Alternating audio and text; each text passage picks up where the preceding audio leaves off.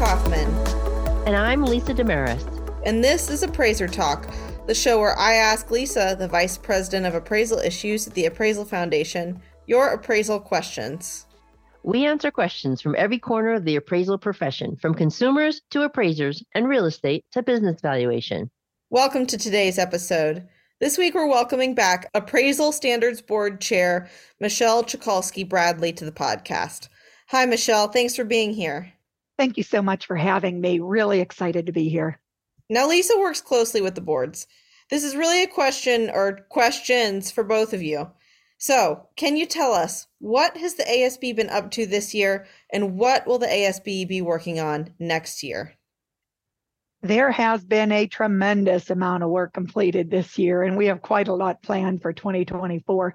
Many of our listeners have likely already heard that the ASB has adopted the 2024 edition of USPAP. This edition is the first one that will not have an ending date. There will be two separate documents published.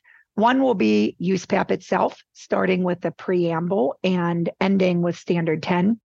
The other document will have all the guidance material, that is, all the advisory opinions, FAQs, and the reference index. This will allow the ASB to continue to quickly update guidance without having to issue a new USPAP document. The ASB spent countless hours, actually over the last few years, completing a comprehensive review of the ethics rule. And that resulted in a new non-discrimination section that focuses on the core concepts from key anti-discrimination laws. Now, I really want to explain what that comprehensive review entailed.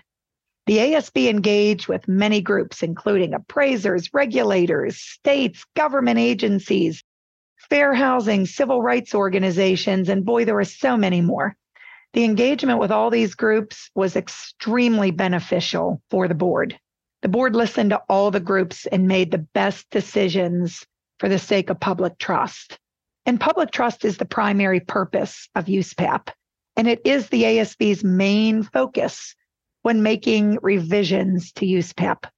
The non-discrimination section of the ethics rule explicitly requires that appraisers be knowledgeable about and follow anti-discrimination laws that apply to the appraiser or to the assignment. And while the ethics rule certainly took center stage this year, this wasn't the only thing the ASB completed. Two new advisory opinions were also issued. Advisory Opinion 39 dives into the background of anti-discrimination laws and their relevance to appraisal practice. And Advisory Opinion 40 offers greater details on the requirements of these anti-discrimination laws and USPAP.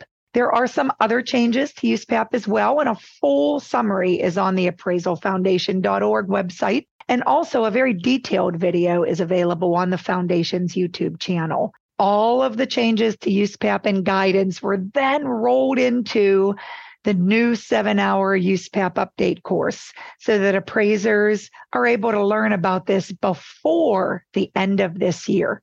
And if that isn't busy enough, there's even more going on. The board's currently working on several Q&As on topics that have come to us from stakeholders.